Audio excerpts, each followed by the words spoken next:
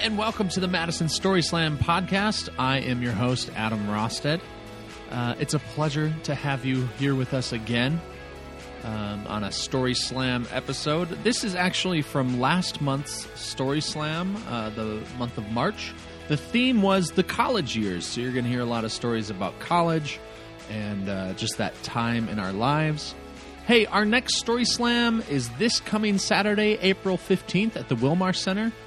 And the theme is Here Goes Nothing. So come tell a story about a time you pressed on in the face of adversaries. I don't know. It'll be good. First up, we've got Zachary Shea. Take it away, Zach.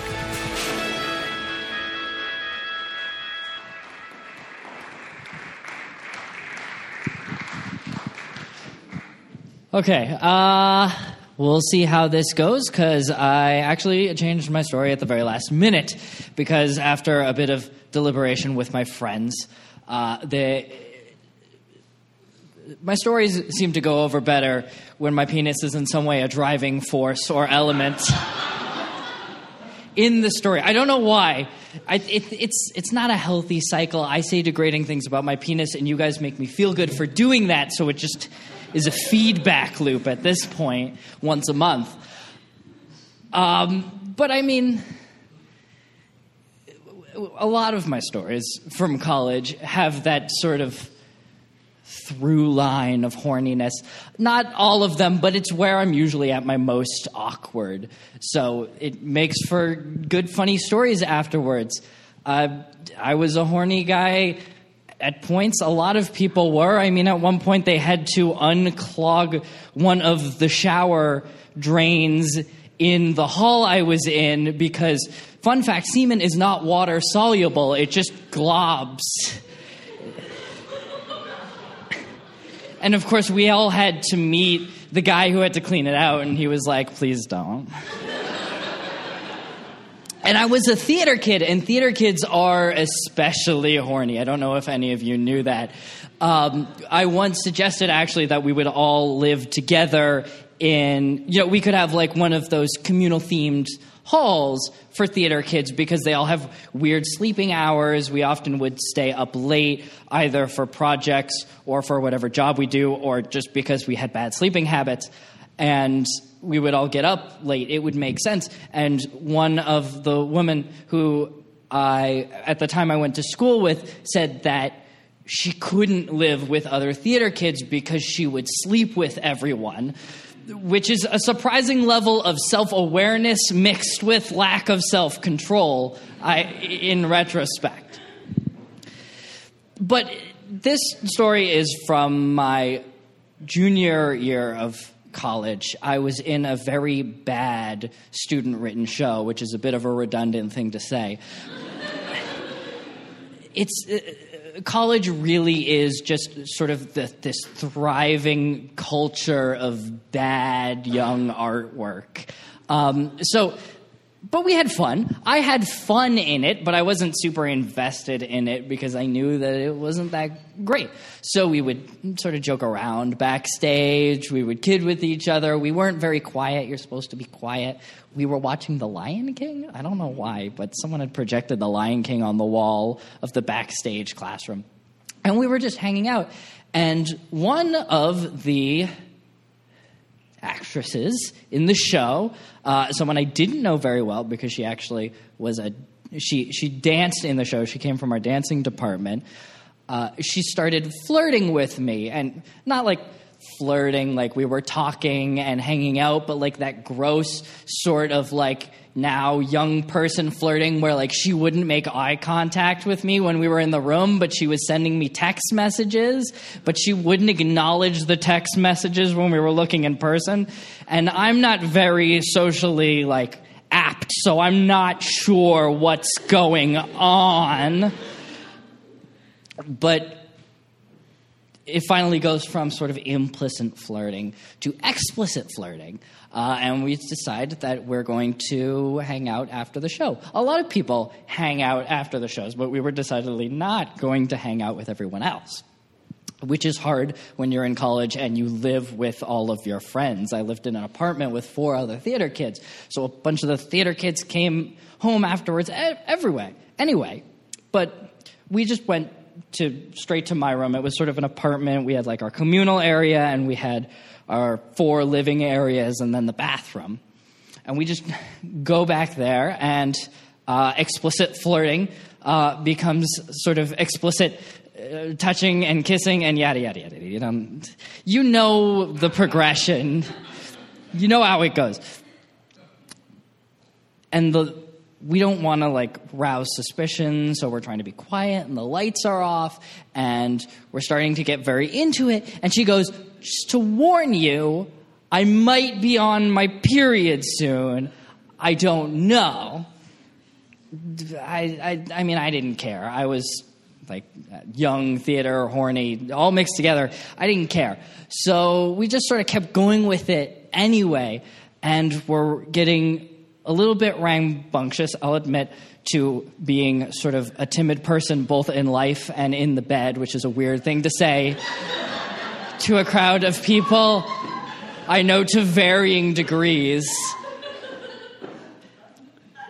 And she was much more ferocious. It was one of the things, she knew how to dirty talk and I didn't, which is not a good, like, combination, because she'd be like, do you want to hurt me? And I'm like, no, what?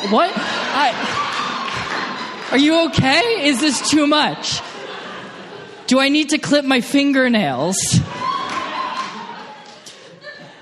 Apparently I did need to clip my fingernails, because at one point I brought my hand up and we both realized that was blood on my hand. Well, I mean, biology, blah, blah, blah. It's not technically blood. It's the lining of the uterine. But it's blood for colloquial purposes. So she goes, oh, I think I am on my period. So we turn on the lights. And she had what I would call a robust flow. And I had white sheets. So more than, like, I can tell you that it was like 1/3 of the bed, and it was a small bed. It was like 1/3 of the bed, like it was an episode of Dexter filmed in my bedroom. Just blood, uterine lining everywhere. And she's like, I gotta go. I'll talk to you tomorrow. Bye. So now I have a decision. Like I said, I lived with a bunch of friends. A bunch of friends were over, and the washing machine is not in our room. It's down the hall. Or I could just go to bed. Don't worry. I decided to go. I took my sheets. In hindsight, I should have just taken all of the sheets, even the ones that weren't dirty, and just balled them up together, and then no one would have noticed. But I just took the fitted sheet and walked down the hall with this bloody sheet covered in blood. And my friend even they all saw, and they even made a joke like, "Oh, it looks like Zach killed her in there." Ah. And one of the people who wasn't really my friend decided to say, that's not what it looks like. Thank you, guys.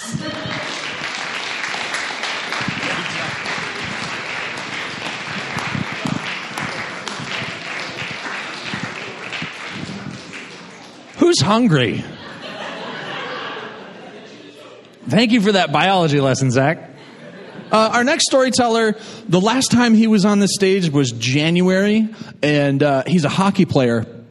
He goes by Marty, and he won. So, again, we have a winner at every Story Slam, and he won that month and was on the top of the world. He felt like Jack in that movie, Titanic, and he was the king of the world. He lives in Appleton, so he drove home that night, and he was just, it's so great. He's having such a good life at that point, and then the next day he shattered his ankle. So he's going to hobble on up here, give him time, clap the whole time he's trying to hobble. But his name is Marty Sosnowski, and give it up for him.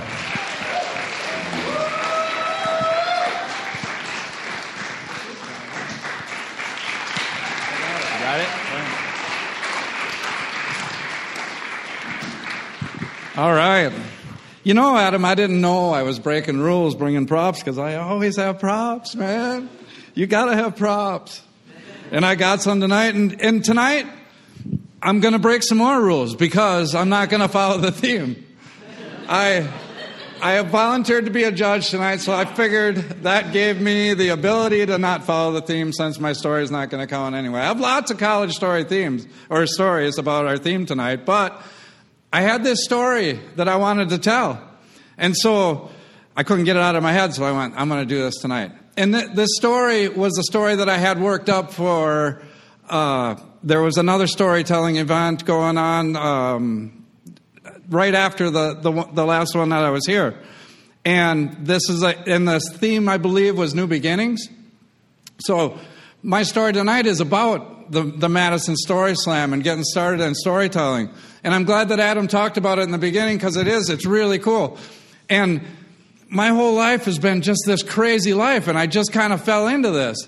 And I kind of got started in storytelling, and I went to the La Crosse Storytelling Festival, and they pointed me in the direction of the Madison Story Slam. They said, you want to get started, that's where you go. It's the greatest place. Adam's the greatest guy, so go there. So in my anxiety-ridden mind of mine, it took several months for me to work up the courage that I was going to sign up and go tell the story. So it came to this was the season before last. It came to the night that the Green Bay Packers were playing in a playoff game. They were playing the Cardinals. And it's a Saturday night, a night game. And it's like 3 below outside. And I'm going, awesome. There will be nobody there. There's going to be nobody at that fucking place. Everybody will be gone. Perfect night. So I see Adam's post on Facebook. And it says, if you want to tell a story, sign up here. And I didn't know how this thing worked. So I just posed the question on Facebook. If someone drove down from Appleton, would they be able to tell a story? Next thing I see on there, yep, you're number 11. And I'm like, oh my God. And if I do say I'm going to do something, I do it. So there I go. Off to Madison I go. I get here early, like I usually do. Talk to Adam a little bit, get a feel for it. There's nobody here. I'm thinking, sweet, okay, this is going to be cool. And I mean, the anxiety is building. So all of a sudden, it starts filling up. And it starts filling up and filling up. And pretty soon, fucking people, on that night, they were sitting all over the place. The chairs were full. There was people everywhere. Adam prominently gets up on stage and goes, wow, I don't think we've ever had this many people before. And I'm like, are you fucking kidding me? This is impossible. And I mean, if you've never done this before, especially your first time, it's just freaky as hell to get up here and tell a story. And the other thing I'm glad he talked about was I didn't have a funny story. Because to me, this doesn't just about getting laughs or whatever. Storytelling should be about learning things, about learning about the person, learning about their life. It's so cool. I think it's such a cool thing. And I think it's so cool when there aren't serious stories. So I didn't have a serious story that night. And the first few people that go are just funny as hell. They're funny stories, and I'm just like, oh my God. But then this lady gets up there, and I'm sure you remember this, Adam. The lady told a story about going on a ski trip out to Colorado with her boyfriend. The theme was humiliation. She told this story about going on this trip and getting the snot beat out of her by her boyfriend, and how humiliated she was that she wasn't able to tell anybody and get help that night or that particular time that she needed. And the whole place was just like, boom. And she won that night. And I was like, I go, this storytelling shit this is for me. Because I was glad that I got to experience that right away in the beginning, because not all stories are just funny, crazy stories. Some are serious, some are funny. Now, some of the other things, I've also did a one-man show since I started this, which is just as scary as hell. Get up on stage and talk for an hour and a half and try to keep people's interest, but I pulled that off. Another thing is some of the great storytellers I've met and some of the experiences I had. One time, it was at the beginning of this year, I had decided to break the rules again, and I wasn't going to follow the theme. And I came with this super serious story that I worked on so hard. I've never tried anything like this. It was so friggin' serious. And I get here, and I almost backed out of it because it was too, I thought maybe I couldn't pull it off. So I'm going along, and everything's working out good. And I think I'm doing pretty good on the story. And I get to this part. I mean, this is a very serious story for you. It was really hard to do. And I get working on it. And all of a sudden I get to the part where there's a box of Lucky Charms in the story. And I still got the box, Lucky Charms. And I pull it out, and what happens? My friend Mel starts laughing at the box of Lucky Charms. And this story is supposed to be so friggin' serious, and it took so much for me to keep it together. And if you know Mel, she's got the craziest laugh that you just know it. Yeah, I didn't even have to look to see if it was her. I'm just going, Mel's laughing at the box of Lucky Charms. Are you fucking kidding me? So I thought maybe that if you just want to get her to laugh, you just pull out a box of Lucky Charms, it should be good. So, and the other thing that about this New Beginning thing is these storytellers that I've gotten to know, you get to know, you learn shit that you'll never imagine that you're going to learn. As some of you remember, do you guys remember the Ukrainian guy that was here the last time I was here? And he told a story about growing up in Ukraine. Now, he gave me a bit of information that could have been so useful to me and my father in my life that if you're going to pee your pants, if you just wear black pants, most people don't even know you peed your pants. Now, why didn't somebody tell you? Those are the things you learn right here at Madison Story Slam. I never knew that. Boy, could that have been useful. And then he topped it off with, if you happen to have black pants on, pee your pants. If you're in a building that leaks, they'll never know. So I'm already thinking, I'm getting pretty old, so I'm starting to look at assisted living. I'm finding a place with a leaky roof because I got this covered. I got this covered now. And those are the things you learn. Another thing I learned in fact, I think this was at the last one too, is Maria, one of our favorite storytellers who's not here tonight. I learned that a hoodie by itself can be an outfit. I had no frigging idea. Now, this woman is gorgeous. This woman is gorgeous. And she's always dressed gorgeous. And she tends to wear very short skirts most of the time. And apparently, I don't know. I don't know if this was a hoodie or if it was really a dress or whatever. But as she started to go up on stage, I just kind of thought she forgot her pants. I really did. I thought, well, Maria's having a tough night. She forgot her pants. So from now on, I'm bringing pants with me. I wish she was here. Because from now on, I got pants for Maria just in case that she forgets them again.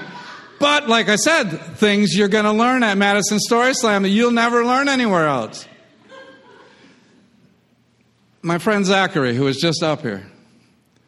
The first person in my life I've ever met from Massachusetts. Never met anybody from that part of the country before. Now, I don't know if everybody from that area is kind of like him. But I'm going to tell you one thing about Zach. I know more about that man's penis than I ever wanted to know. I'm telling you what, I'm pretty sure that in my mind, I've never seen his penis, but I think I know what it looks like. I'm pretty sure. Because for some reason, people from Massachusetts, I guess, like to tell stories about their penis. I'm not really sure how that works. It's just him? Okay. Now, I don't know this girl that's been hanging out with him. Now, I haven't heard her tell a story yet, but I got a funny feeling if she came up here, she might have some stories about his penis too. I don't really know. But I'm telling you, the things you learn at the Madison Story Slam. How are you ever? You run to this guy on the street, he's not going to, where do you learn this stuff? So that's what my New Beginning story is. It's about, it really is. It's so much about this, and it's about community, and it's about building these things, and it's so much fun.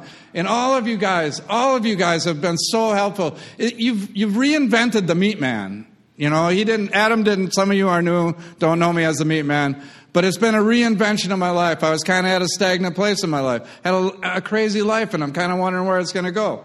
And I landed here, and I couldn't be in a better place. Thank you all.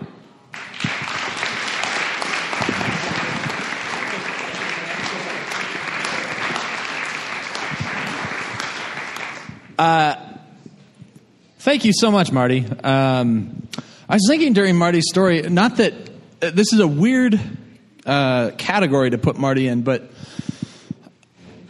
I think of Marty as a success story from Madison Story Slam. That sounds so weird to say, because we're not trying to like save people or anything. But, you know, he kind of touched on that he was kind of in a weird place when he first took this stage. Was it a year ago? Just This is my second season. yeah, so 1 year ago. Yeah. Right? 1 year ago. Like, yeah, I was right. Maybe on the success story. No, I'm just kidding.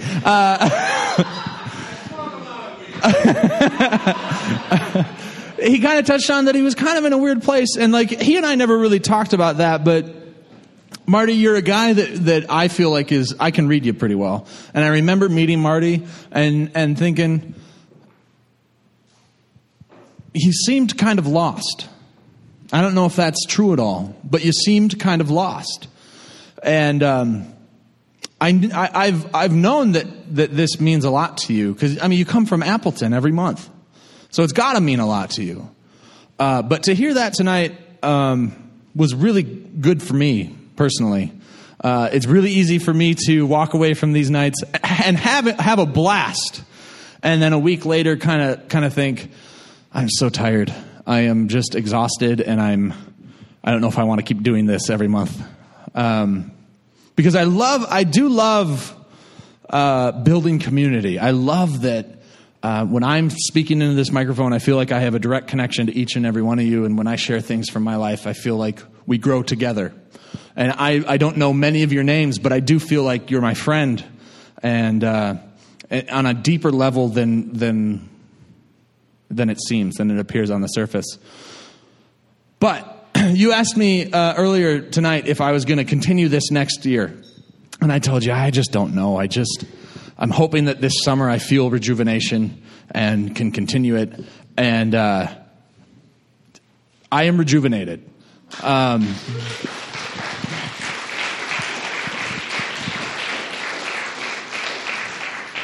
So thank you very much. Moving right along from that serious moment that I just had with one person in the crowd. I'm just really touched. So our next storyteller, Marty talked about, and she's wonderful and always has great stories to tell. So please put your hands together for Mel Hammond.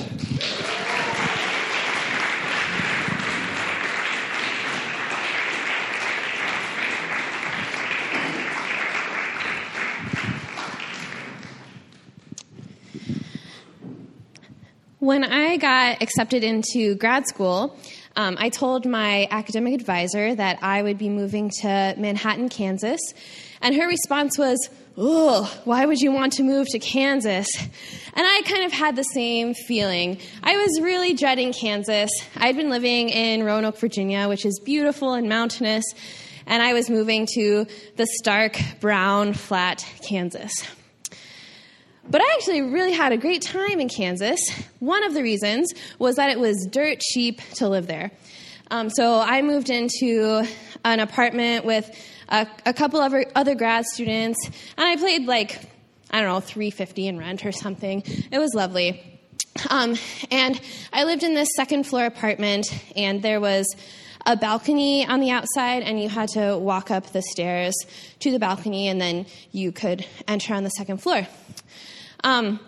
The other thing that was dirt cheap besides rent was booze.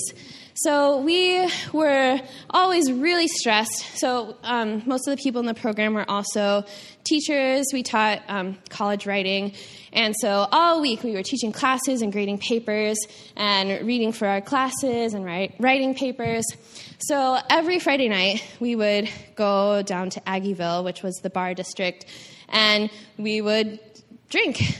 So on one particular night, I had spent the day working, and then I got home and I made myself a meal. I was in a chili phase at that time, but really I could make anything chili as long as it was goopy and had chili powder in it. So this chili was sweet potatoes and spinach and chili powder, and that was it. But I was chili. So I ate my chili, and then I went out with my best friend Sam. We met up with the other grad students at our favorite bar. It's called Auntie May's, and it used to be a speakeasy. So it's really cramped. There's a top floor. When you walk in, there's a couple pool tables, and there's a small bar up there, and then you can go downstairs to the basement, where there's always a ton of people, and you kind of have to, elbow your way through people. But that particular night, we had a friend who was working the upstairs bar. So we were hanging out up there. And the awesome thing about having a friend at the bar is that he can make you special drinks. So he always put in a little extra in our drinks, and they were already dirt cheap. So, I don't know, you could get like a pint of beer for $4 or like a mixed drink for $3.50 or something like that. And then on top of that, he would just give you tons of alcohol in it. I didn't always want that because it made it gross. So usually, but I didn't want to let on that I was like a wuss. So we would always go to him, and I would say, yeah, give me whatever. So on that particular night, my friend Sam and I both just asked for his recommendations. We were both feeling something really colorful. You just get in that mood, right? You want a really colorful drink. So he's like, how about a purple tarantula? And we're like, we don't know what that is. Sure. I loved purple. So it sounded delicious. So he gave us a drink. It was pretty tall. It wasn't your normal one-shot mixer. We didn't know what it was. So we drank it. We were hanging out still upstairs, planning to go downstairs to where most of the action was. But Sam and I look at each other after we're done with our drinks, and we're just feeling out of it. We're like, what is going on? So we're thinking maybe we should just call it a night and go home. It's really cold out. It's winter. It doesn't get as cold in Kansas as it does here, but it was pretty cold for Kansas. So we didn't want to walk home. So we asked a friend to drive us. And by this time, I'm really feeling like something's about to explode out of my mouth. And I need to leave. So we get out of the bar, and our friend John and Bryn are taking us home. And I'm in the front seat. I've rolled the window down, and I'm putting my face out so that the cold air will hit me. I'm just not feeling good. I can't even open my eyes. I'm like, what was in that purple tarantula? So he drops me off first because I'm closest to barfing. John helps me out of the car and then up the stairs to my second floor apartment. So like I said, it's outside. It's a balcony entrance. So we go up the stairs. I hand him my key, and he's fumbling with the door. And I turn around to the balcony and just projectile vomit over the edge down to the first floor. And then he's like, you feel better? And I answer by projectile vomiting again over the balcony onto the first floor. And then I did feel much, much better. So we go inside. I rinse my mouth out and immediately pass out on the bed. And John returns to the car and goes and takes Sam home. I woke up the next morning feeling awesome. And I was like, oh, man, it's probably good that I threw up that terrible purple tarantula. Otherwise, I would have a terrible hangover today. So I'm making my breakfast, got some oatmeal going, and then I decide to check outside to see how cold it is. And I look, and there's some ice outside the door. And it's a little chunky. So I bend down to examine it, and it's full of what looks like spinach and sweet potatoes in chunks, and it's frozen onto the wood balcony. And then I look over the side of the balcony, and there are icicles. And they are also full of chunks of spinach and sweet potatoes. And then I look all the way over the balcony to the first floor, and there is a pile of frozen vomit on my downstairs neighbor's porch. So I kind of like kick at it. One of the icicles I like break off with my hand, and it shatters on the ground below. But I like can't get this frozen puddle off with my foot. So I'm like really not sure what to do because it's below freezing. I don't know. It's not going to melt today. So I go back inside and I boil a pot of water. And I get a rag, and I slowly go outside, and I slowly pour the boiling water onto the puddle of vomit. And the liquid part melts, but like the chunky stuff, I kind of just have to scoot off the balcony, and it splats onto the ground below. And then I keep having to go back inside and boil more water because I didn't have a super big pot. And I needed a lot of water. So eventually, what I'm left with is a pile of sweet potatoes and spinach on my downstairs neighbor's porch. And it keeps freezing. Like every time I go back inside, it'll like freeze a little more. So finally, I just take... I get my last pot of boiling water, and I pour it onto the pile that's left on my downstairs neighbor's porch. And then, so it's all melted, and I scoop it all up with my hands and throw it into the grass. And that's how I cleaned up my icicle vomit. Thanks.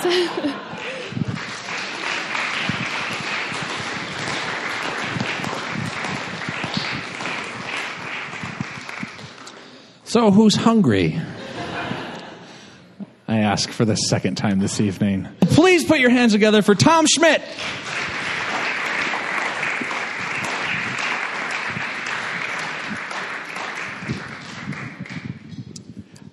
Hello.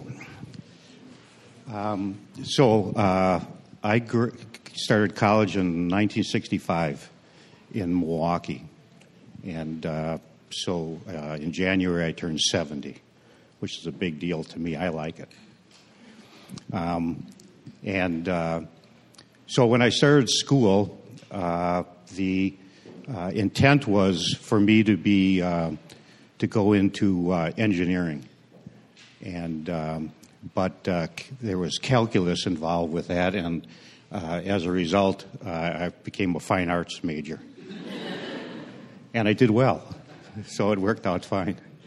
And any of the creativity that I guess picked up from that experience, I used in my business. I was a carpenter, and I had employees, and so any creativity involved with that. I haven't done a painting or sculpted anything for about 30 years now, but I'm retired now, so maybe I'll start doing it again. I worked at the student newspaper, and that's where I met my wife. And so anyway, Lynn and I experimented a little bit with drugs while we were in school. Me a little bit more than Lynn. And she taught me a few things, one of which is, if you continue with this mescaline, I'm leaving.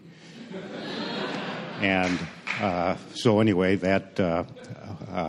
we've been married now for 48 years, so I got smart enough to listen to her. So when Lynn and I first made contact with each other socially, we were at a party. I knew her because we had worked at the newspaper. She was on a date with the editor of the newspaper, and we were drinking, having a good time, but I overheard her say to this guy, I don't feel well, I want to go home. And so I offered to drive her home because he refused to do it. Like I said, I'd been drinking. And I had a car at that time, and I drove her home. And I don't remember the trip back at all. I blacked out completely. The car got back okay. I must have ended up in my apartment. So the drinking aspect of it and throwing up, I've done it only twice in my life. But there's a reason for it. After a while, you start thinking, and I don't like throwing up. So Lynn and I, as a result of that, we started hanging out with each other.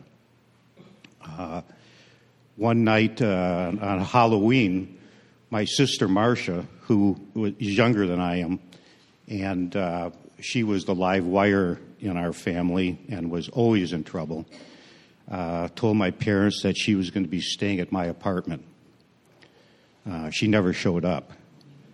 But the next day, my parents wanted to know where she was, so they came to my apartment. I was also not at my apartment.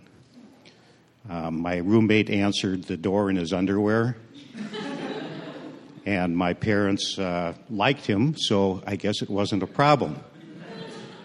And then they wanted to know where I was. And Phil said that, he might be next door. So the apartment building next door was where Lynn lived with a couple of other women. And Lynn and I had been doing drugs that night. And but we weren't having sex at that time. But we were in bed together. And she was fully clothed and I was fully clothed. And my parents knocked on this apartment door, and one of Lynn's roommates answered the door, and my parents said, "Well, is Tom there?" And she said, "No." But my jacket was laying on the couch, and the jacket was a certain pattern that was me. And so my parents said, "Yes, he is." "No, he isn't." And they barged in. And then they started going through all the bedrooms. And I was in one of them with Lynn, and Lynn was laying on her stomach, and her hair was all over her head. She couldn't see her face. And I heard my parents, they were ranting. They were screaming. And I woke up, and there they were. And Lynn wisely kept her face down. But I was still I don't know where I was, but I certainly was not aware. And they said, "Who is that woman or that girl?" And I said, "I don't know."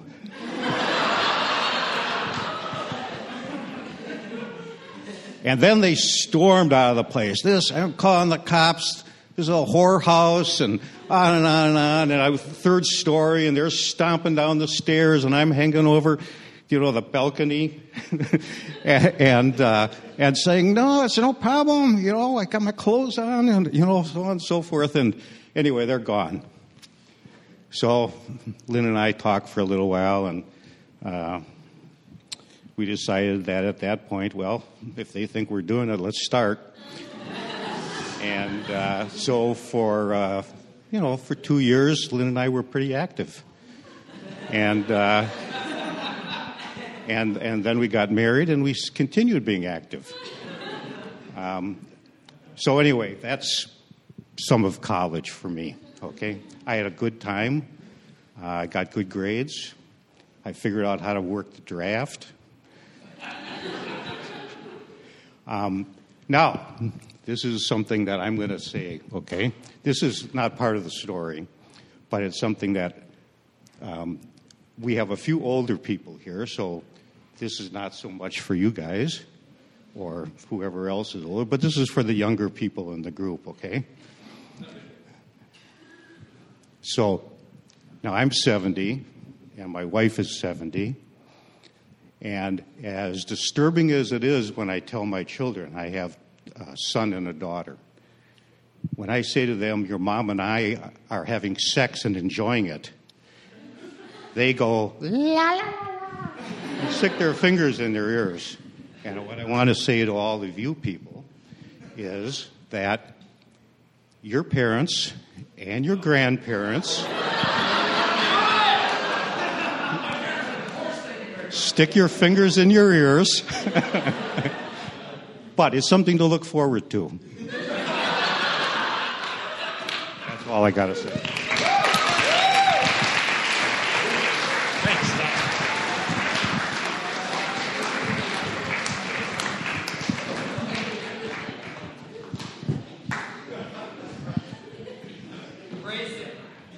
Does anybody else want to get up here and share some weird personal shit?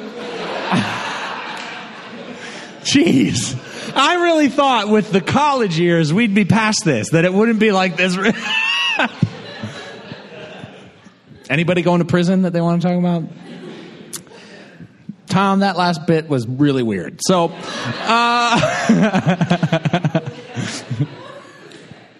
it was totally out of left field. I actually think Tom was just bragging. Hey, guys. I'm 70, still getting laid. No big deal.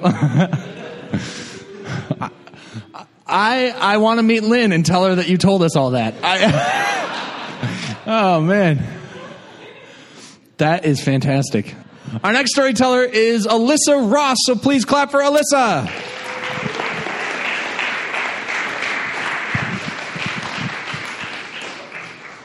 You don't have to worry about this getting too personal, I guess, but the vomit is still in this one.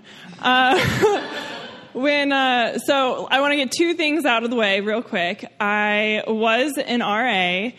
One thing about being an RA is you learn, and the story's about being an RA. You learn what it's kind of like to be the rule enforcer when you don't really have a choice because you're paid and like have to live there and, but then also you kind of have, I don't know, I feel like one thing I learned from it was that you have a mutual respect for when someone comes up to you and is trying to enforce a rule that you're clearly breaking and you're right, all right, okay, and then you learn to back off, at least for me. The other thing that is important for this story is, and I just want to get this cleared up, I went to The Ohio State University. I know a lot of people from this area do not like Ohio State, and especially if you don't like Ohio State football, that might make the story a little bit better. So, I was an RA for a very interesting dorm where it was a weird hodgepodge of transfer students, international students, master's, PhD students, and athletes, which included the football players. And usually it was actually pretty quiet because everyone already had their friend groups, and so it wasn't like a community of like, yeah, let's make friends and be freshmen and like meet everybody. It was closed doors very often, and it was kind of hard to be an RA. If you're me and like the fluffy stuff. So with this particular dorm, we also had different buildings, so when we went on rounds, we actually had to go outside, which was really annoying.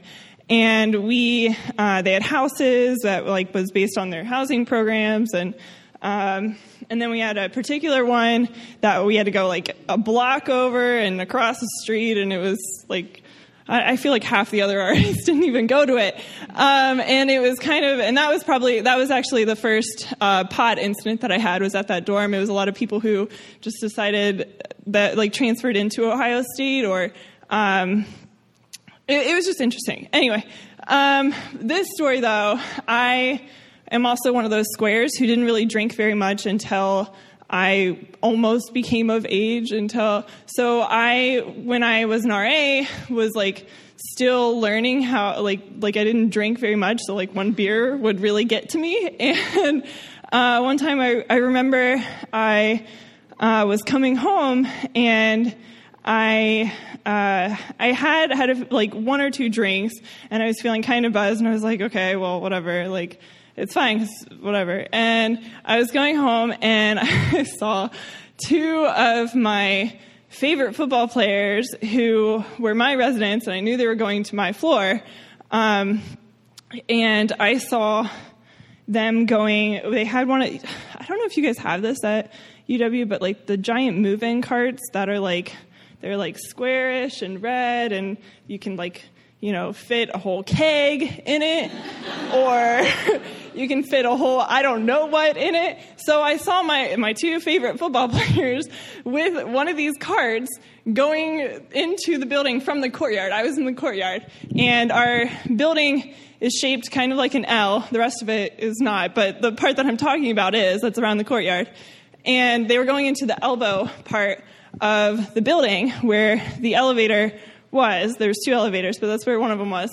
And I lived on the 2nd floor, so I was like, all right, well, if I go to the far part of the L, then I'm not going to beat them back to their room, because their room was near the closer part of the L that I was at currently. So I quickly ran up the stairs, and I saw that I hadn't beat them yet, because they were taking those elevators are so freaking slow. But I knew that I had beat them, and my room was like actually right at the corner of the hall, and it was not even like 90 degrees with the wall, like the door jutted out of the hallway. And so I knew they were coming, and I just stood there, because when I saw them at first, my heart completely sank, and I was like, oh gosh, they have I don't know, I was just imagining the worst. Like when you're in this position, you think that this is something you're going to have to take care of, and you just think this is going to be the hardest day of your job as an RA. And so, again, all these thoughts are racing through my mind, and I'm standing at my door, kind of just like, all right, here it comes. And they come by with the cart. One of them has his phone, and he's videotaping the entire thing. And the other one's pushing the cart. And then I realize there's 2 legs that are sticking up out of the cart. And I'm like, oh my God, is that a dead body? Like, what is going on?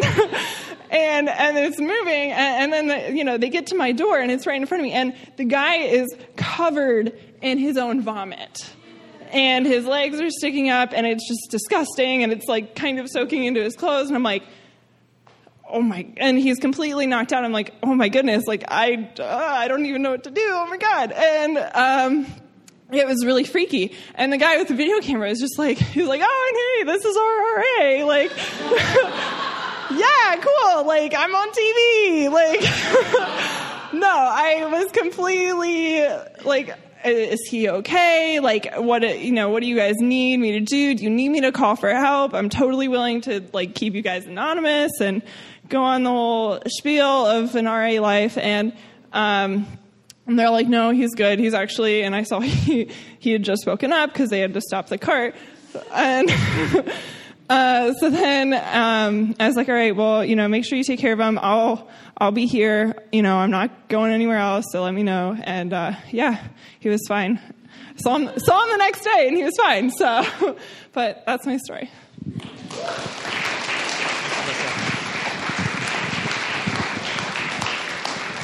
Thank you, Alyssa. Apparently, it is vomit and sex night at Madison Story Slam. So maybe to keep that train rolling, please put it up for our next storyteller, Joe Malloy.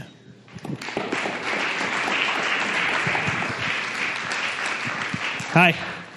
So I don't know anybody here tonight, so I figured first thing I should introduce myself. My name is Joe Malloy.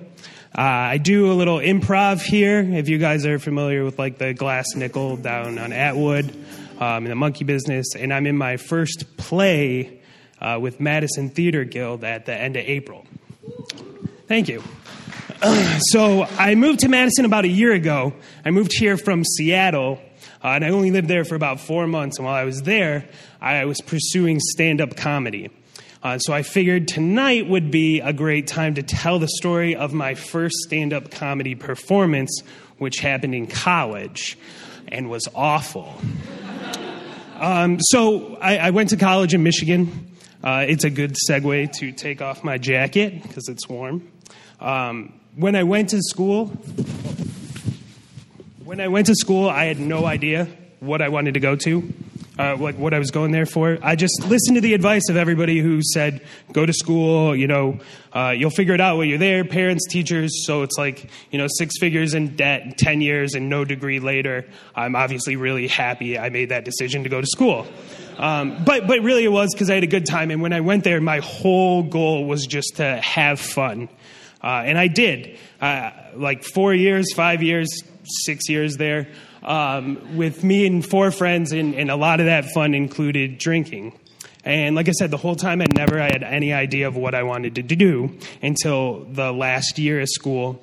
I met this very nice girl, just the sweetest person I could ever imagine, and we instantly became best friends, spent every day together. And she was very ambitious. She wanted to be a physician's assistant, a PA, which is a very secure, great job, and our whole families thought we were going to get married. Spoiler, we didn't, because I said we thought. My last couple months of school, we met, and then I didn't have any plans, but I just knew I wanted to stay and spend more time with her, so I did. And we would spend all my friends were gone by that time, so we'd spend all these evenings watching stand-up, and I just told her one night, like, I think I can do this. I really like this, and I think I can do this. And she just said, then you should. She was very encouraging, so I signed up it was the following summer, and I signed up for an open mic. It was at this little coffee shop, like the cool hipstery coffee shop right off campus, and I worked in the same building at a credit union. So I knew all the people there, and I told them all I was going to do it, and I was obviously really nervous to do it. My first time ever being on stage. I'd never done anything on stage before. So I asked them, I was like, is there a lot of stand-ups that come do it? A lot of people tell comedy. And they said, yeah, all the time. They fucking lied. So I went that night, and I wasn't the first stand-up that night. I was the first stand-up to do it ever at that place there, which is terrible. If you're ever familiar with anything at all in that world, you don't want to be the only person telling jokes in between a bunch of other talented people playing music. Nobody wants to hear it. And on top of that, a usual stand-up set is like 3 to 5 minutes. They gave me 30 minutes. Yeah, I know. It was awful. So I was incredibly nervous, and I figured, you know what? I'll just tell the story about the drunkest time I was ever got in college. We'd been a shit show for 4 years. It'll have to be funny. So I'll share a little bit of a sort of condensed story. So I went to college at Central Michigan University, a notorious party school with not much else going on, which was perfect for me. That was all I wanted to do and not have anything else going on. So that particular day, we had a football game, so we spent all morning drinking. We stayed for the first half of football and then left, which was pretty normal because we wanted to keep drinking. So then we went to a friend's house, spent all afternoon drinking. And then one of my 4 roommates said, I got invited to this party. I don't really know the girl. I slept with her and never talked to her again. But she invited us to a party. Do you want to go? And I said, yes, pal, that seems like a wonderful idea. So we went, and hypothetically, if I weren't 21, I would have had to have a friend buy booze, so I'm not going to admit to that. So hypothetically, we asked a friend to buy us booze, and we walked towards this party, and it was at the next apartment complex over. So from her front door, I could see my apartment. That'll be important in a minute. We didn't know where we were going, so we walked over there, and we came into like this little valley of grass and then up, and we had pointed ourselves directly at her door.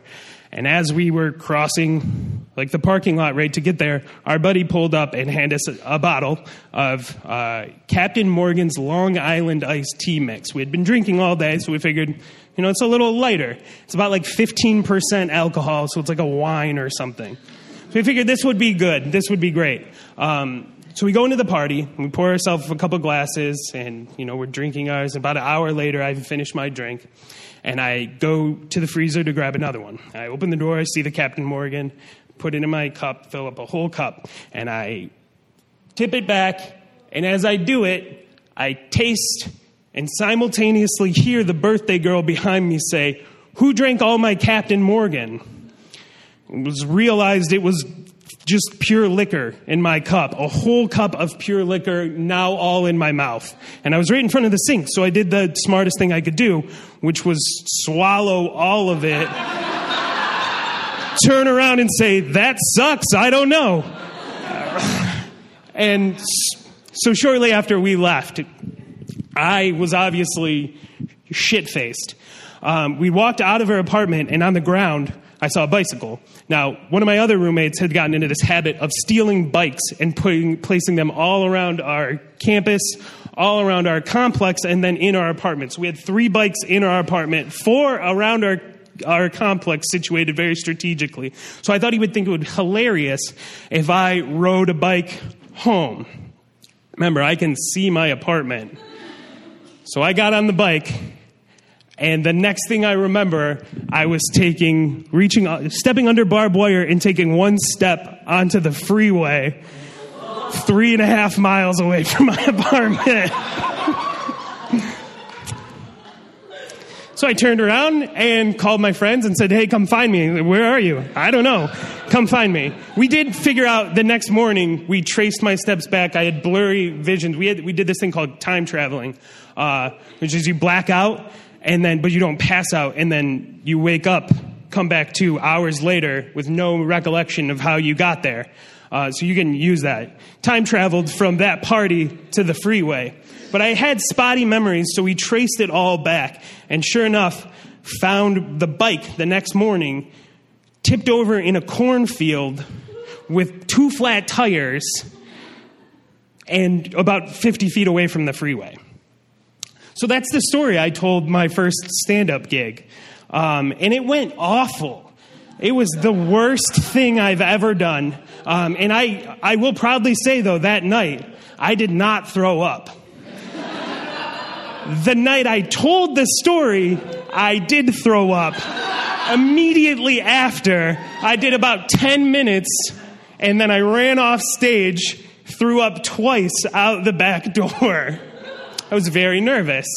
And it was awful. Yeah, that's appropriate. Nobody in the whole room was laughing except for one sweet girl who was not the girl that I had mentioned.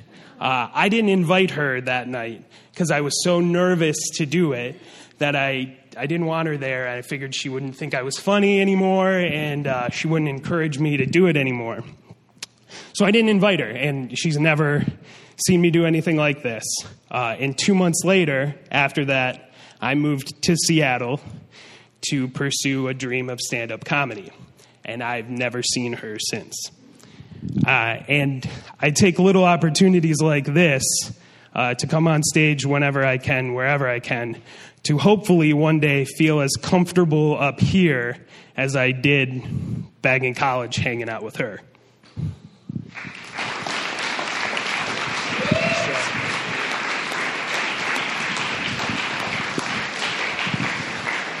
Thanks, Joe. Our next storyteller, it's his first time at Story Slam tonight, so give a rousing. There we go. On theme with tonight, give an arousing round of applause for Tyler Albright.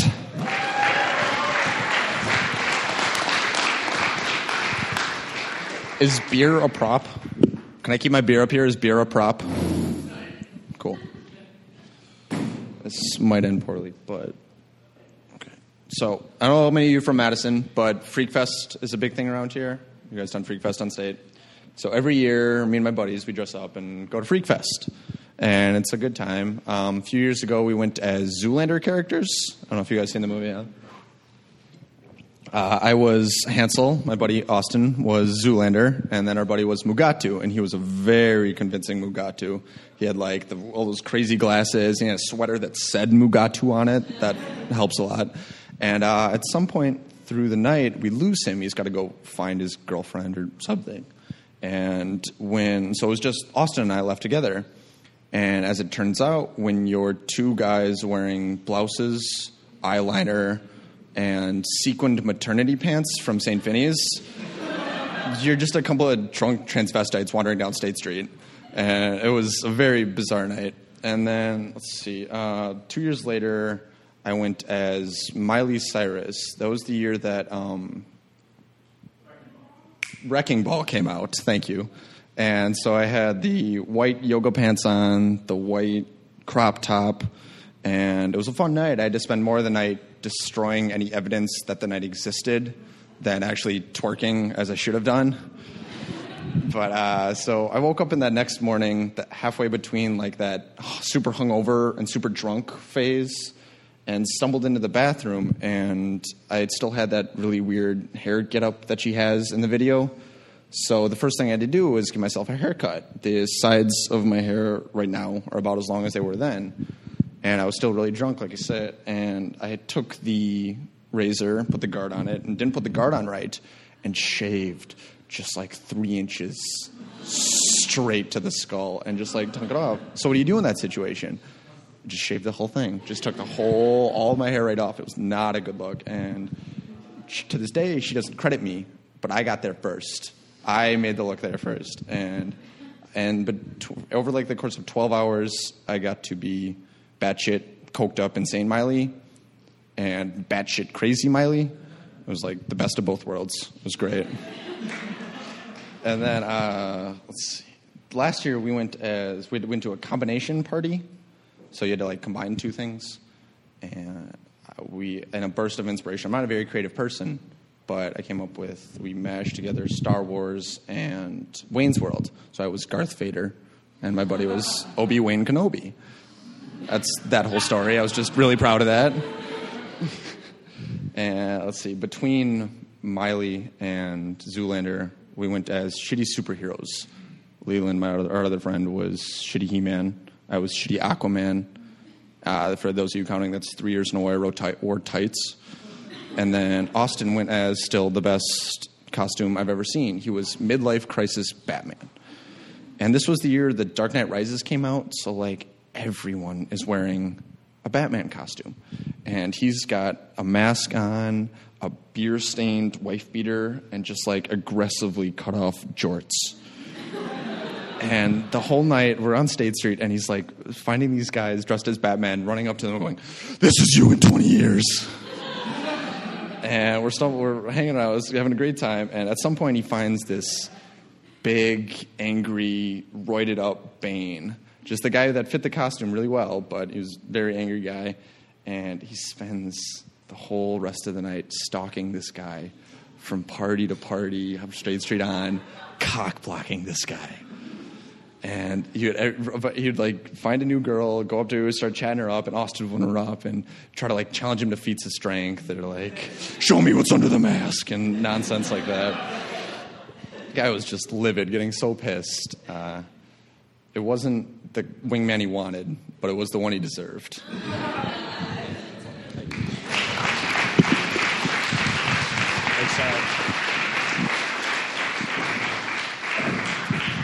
Thanks, Tyler. I have an idea for a movie. I've had it for a few years where Batman is basically like an angry old man. And it basically Clint Eastwood's character from Gran Torino. And it stars Clint Eastwood as Bruce Wayne. And he's given up Batman. But one last thing happens where he gets called out of retirement. And for some reason, that reminded me of that. But wouldn't that be great to see Clint Eastwood now as Batman, as an aging Batman? Nobody cares about that movie idea. No. All right, I'll make it. We're starting the crowdfunding tonight. Next up, we have Austin Carey, so please clap your hands for Austin.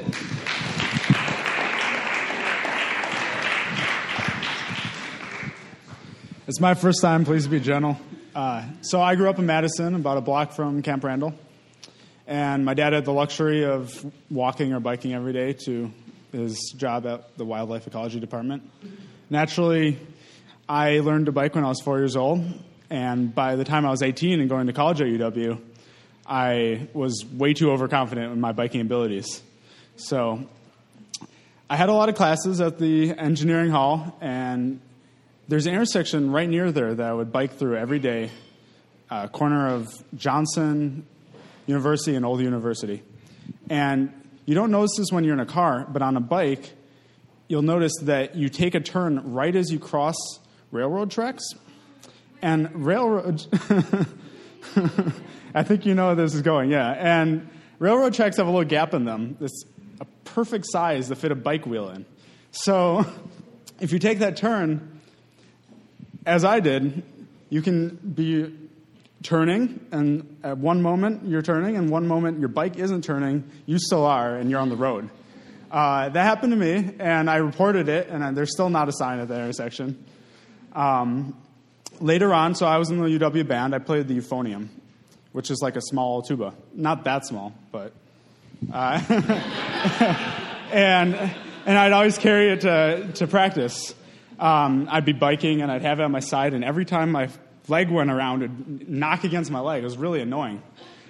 So I got in the habit of carrying it out in front of me, like this, and biking no-handed, because it was easier, and that worked for like a year. And then one time it didn't work, and my music was sliding, and I was overcorrecting, and I kind of ended up in a puddle on the road. And I had the misfortune of I didn't get seriously injured. I've never really gotten seriously injured. But the parents of another kid in band saw it, and they tried to help me up. I was fine. They told everyone in band, just like 300 people.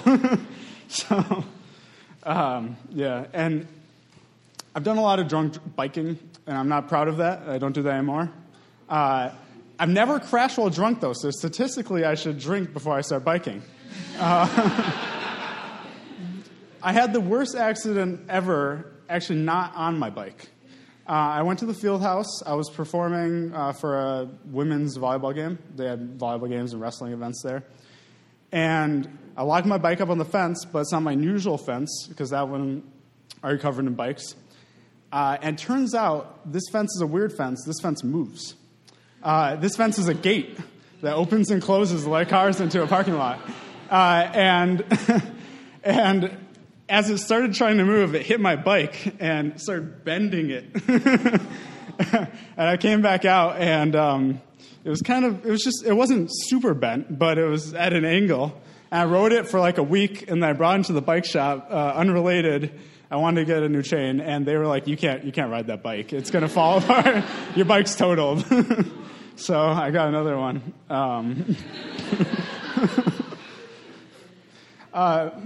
Another accident I have, I'll end on this one. I had a midterm at the top of Bascom Hill.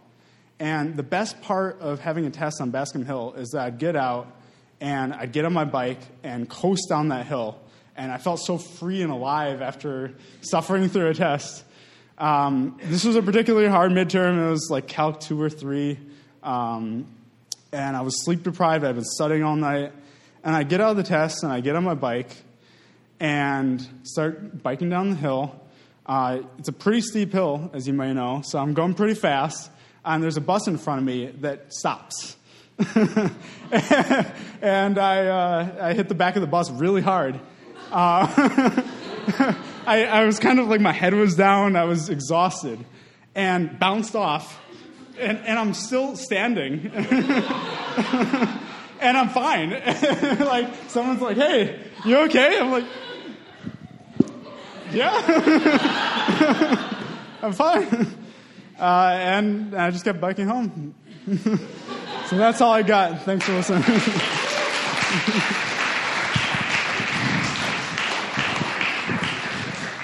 Thanks, Austin. We're going to break away from the 3, then break. We're going to do one more, and then we'll take a break. So please put your hands together for Amelia Mitrotte, or Mitrotte?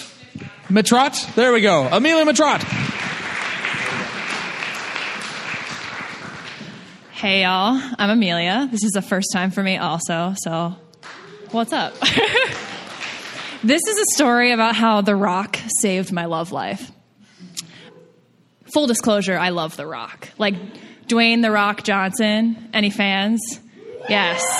Okay. Oh, I'm not alone. I was like, don't judge me. So I have always loved The Rock, like as long as I can remember. I think in 3rd grade, I actually handed out like rock-themed Valentines to people. Like, you know, that exchange that you do with like, those cheesy little Valentines you buy at the grocery store? They were The Rock for me. I watched like The Scorpion King a million times. I have always been a fan. So you can imagine my absolute delight when freshman year of college, I went to a Halloween party and I met The Rock. I know. It was actually just a dude who looked a lot like The Rock. So I didn't drink or anything in college initially. I was like, oh, I'm such a nerd and I don't know how to drink. But I geared myself up for Halloween because it's my favorite time of year. I'm a Halloween baby, so I got to go out for Halloween. And I'm standing there, and I'm looking around at everybody in their costumes, and it's very exciting. I can't really hear anything over the very loud frat boy music. And I see this guy walk into the party, and he's like 6'5", just this giant dude, and he's dressed as The Rock. And you're like, okay, well, what does that really look like? He's literally wearing nothing but like black boxers. I don't think they were boxers, actually. They were briefs. They were briefs, can confirm. He had like lace-up black boots. He had like the shades and his hair gelled. He didn't have tattoos, but that's okay. And so, as you can imagine, I was just standing there like, this is real. I was starstruck, even though he wasn't the real thing. And so I was like, how can I talk to that guy? I am just a nerdy freshman, but I gotta talk to him. So a friend of mine who actually knew him, I don't know how she did, she was like, oh, you should come meet this guy. And I was like, oh, okay. I don't know what I said to him. I don't remember, honestly. I was just like, oh my gosh, he's so beautiful. And he looks just like The Rock. We chatted briefly. I was my awkward freshman self. And then I went home and immediately did what any good millennial will do. And I Facebook stalked him. Like hardcore Facebook stalked him. Saw pictures of him and his beautiful Swedish girlfriend who was like 6'2". And I was like, all right, well, at least I know he exists. And that's cool. And I just kind of had locked in the back of my mind. Fast forward a year later, I'm not dating The Rock, unfortunately. But I'm doing well in school. Everything's going great. I got involved in a lot of activism at school. Continue to do that as much as I can. And I also started to do a very millennial thing, which was online dating. I went to a really small liberal arts school in Richmond, Virginia, and there wasn't a whole lot going on my campus. I always felt very out of place, so I was like, maybe online dating will kind of expand my parameters, get me out into the city of Richmond more, which is exactly what it did. And I met this guy named George. George was super charming. He was a med student at the school downtown Richmond. And for me, as a 20-year-old, that was a total upgrade. He was able to buy me alcohol, which I felt very excited about. Again, I was a nerd. I wasn't drinking. And so we got along really well. Super charming. He would take me on these really nice dates. He would bring me back things from his travels when he went traveling with his family. And so I felt like the luckiest girl in the world. But you know, like any relationship, there's always going to be things that you kind of have to sort out together, right? So first things first, George was about 5'9". I'm 6'2". You know, it's shallow, but it's a personal preference. He was also a very conservative Christian. His family was from India. I am a very white atheist. So that was kind of a mismatch. So we kind of had to work that out, and I definitely tried to expose him to some more liberal ideas while I could. One of those being feminism in particular. I know, wasn't something that was on his radar, believe it or not. So I brought him to this show that I was in that year called The Vagina Monologues. I love that show. I got super involved in it in college. And so I brought him, and that was a particular year that I did a monologue that involved me having an orgasm on stage. So I really just wanted to throw him out of his comfort zone. He was very nervous about attending the show, but afterward he was like, that was actually really great. Like I learned some things. And I was like, oh, you know, I'm so happy for you. And so we were dating for a while. And I got involved in racial activism on campus, too, so particular to issues of racism on our campus. And I was invited to be part of this panel of people to speak about race on our campus. So I show up to the panel, and I meet the other panelists. One of them is The Rock. And I was just like, oh, he's really cute still. He's not dressed up as The Rock, but it's okay. Still looks good fully clothed. And we got to talking because we were on the panel together, and shortly thereafter, we became friends on Facebook, which basically means you're friends in real life, right? And he and I started chatting about things. And we're like, oh, this was such a great panel. We kept up the conversation. We got involved in other things on campus together. But I slowly began to realize that my interest in him was probably a little more than it should have been while you're dating someone else. I definitely felt really guilty about it. I was like Facebook chatting The Rock while I was talking on the phone with my boyfriend. But, yeah, that's bad. So I had some decisions to make, right? Things weren't going super well with my boyfriend at the time. He was actually doing really poorly in med school. So he was, working overtime to try to get back on track. And I didn't have a whole lot of time to spend with him. And the time we did spend was kind of fraught because we were both really stressed out. And so I would just talk to The Rock whenever I felt lonely. And I was like, this is bad. This is really bad. So I decided to break up with George. I know, poor George. And I started hanging out with The Rock like the next day. I'm not proud. I'm really not.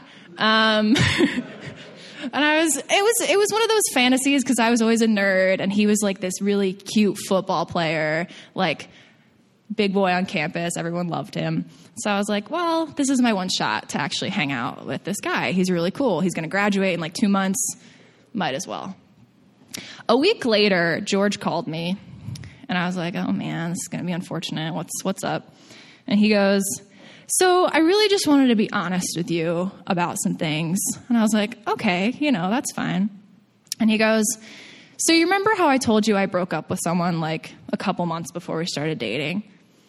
Yeah, I remember. And he was like, so I never actually stopped seeing her.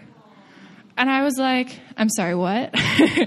So he had been cheating on me for the entirety of our relationship, which now makes sense because he was flunking med school. Like, you just can't keep up that many relationships. And so I was like, all right then, hung up the phone. Hadn't really spoken to him after the fact. And then promptly went and hung out with The Rock. We had a great 2-month relationship, might I add, before he graduated. But really the most satisfying thing to me was 2 years later, I'm still friends with The Rock. We still chat occasionally.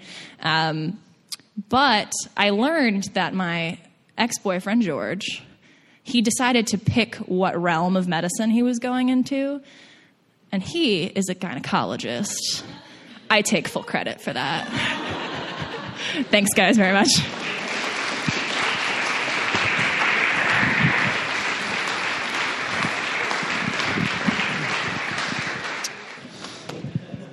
All right, last stories of the evening. First up, I'm sorry if I murder your name, but the name I have down is Alexa Passeri? Yeah, clap for Alexa Passeri.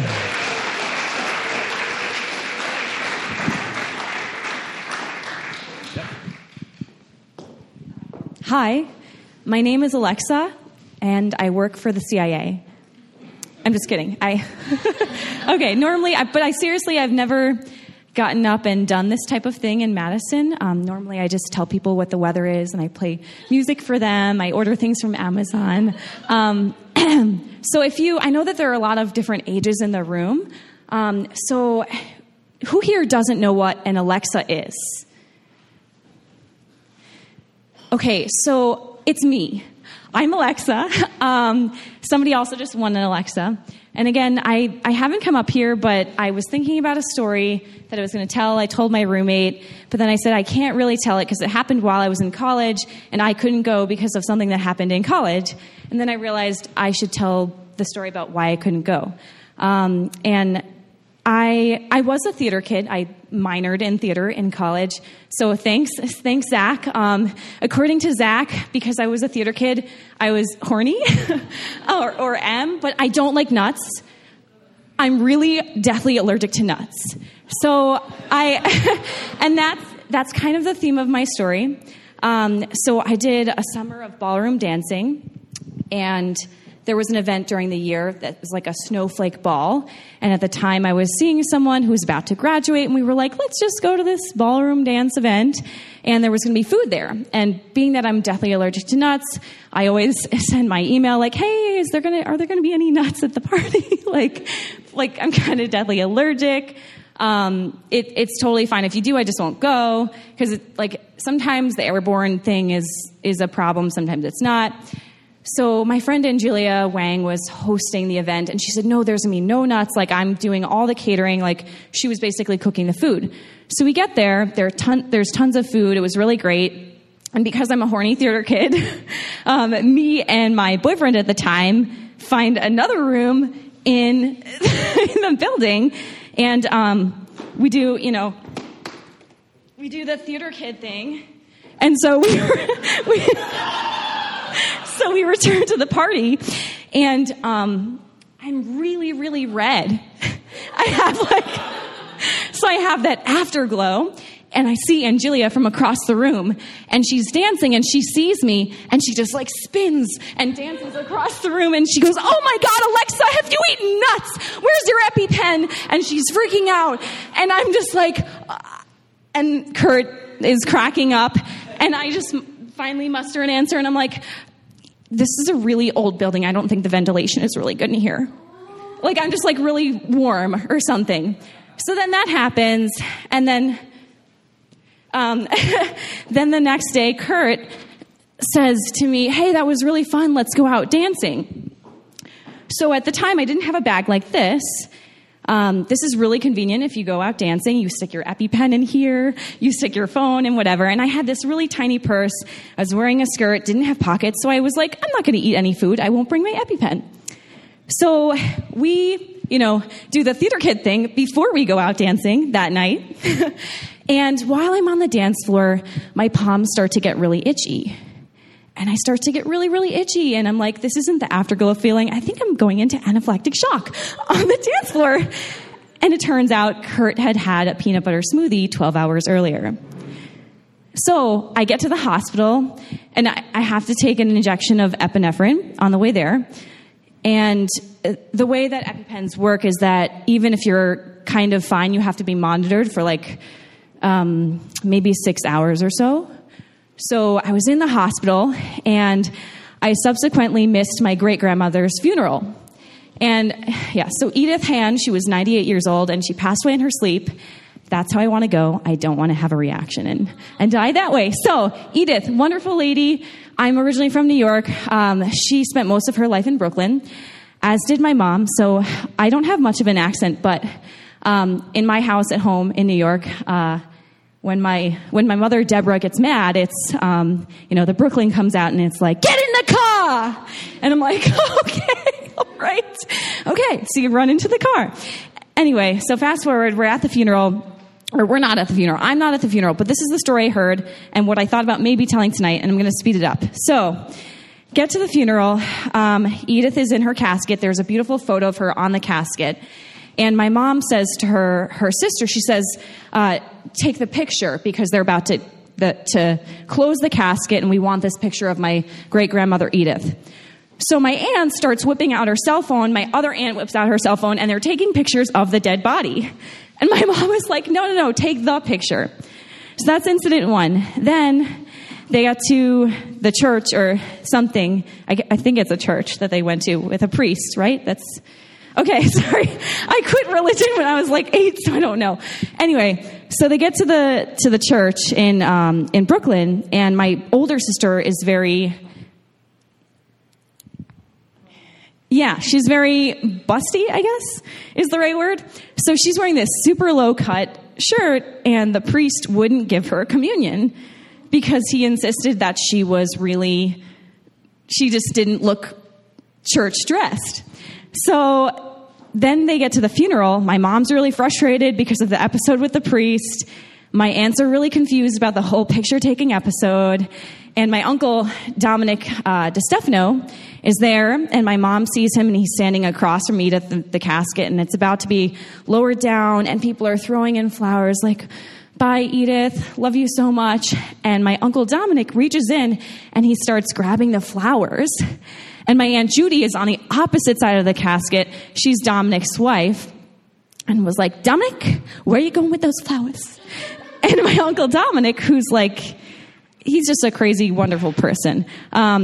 He goes, what do you think Edith's going to do with the flowers? I'm going to press them. And then it starts raining, and he's running away with the flowers. My aunt dodges everyone else, the coffin, runs over to try to catch him. And I just, like, the story goes that Dominic is, like, scurrying away. He's, like, I don't know, maybe 68 at this time with the flowers. And my Aunt Judy's just running after him like, Dominic! And it's just a whole New Yorker episode. And I guess that's my story. So thank you.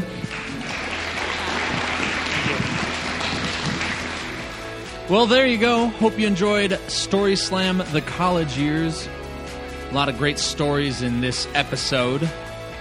Hey, speaking of great stories, our next Story Slam event is this coming Saturday, April 15th, and the theme is Here Goes Nothing. So come tell a story about how you pressed on and did something you weren't sure you wanted to do. And then May 20th is our Story Slam after that. Theme for that is Death, Sex, and Money. And then after May is our 2-month break, and we'll be back in August. Big thanks to Ale Asylum for sponsoring Story Slam. And hey, we hope to see you come out to a couple events, and we'll see you next time.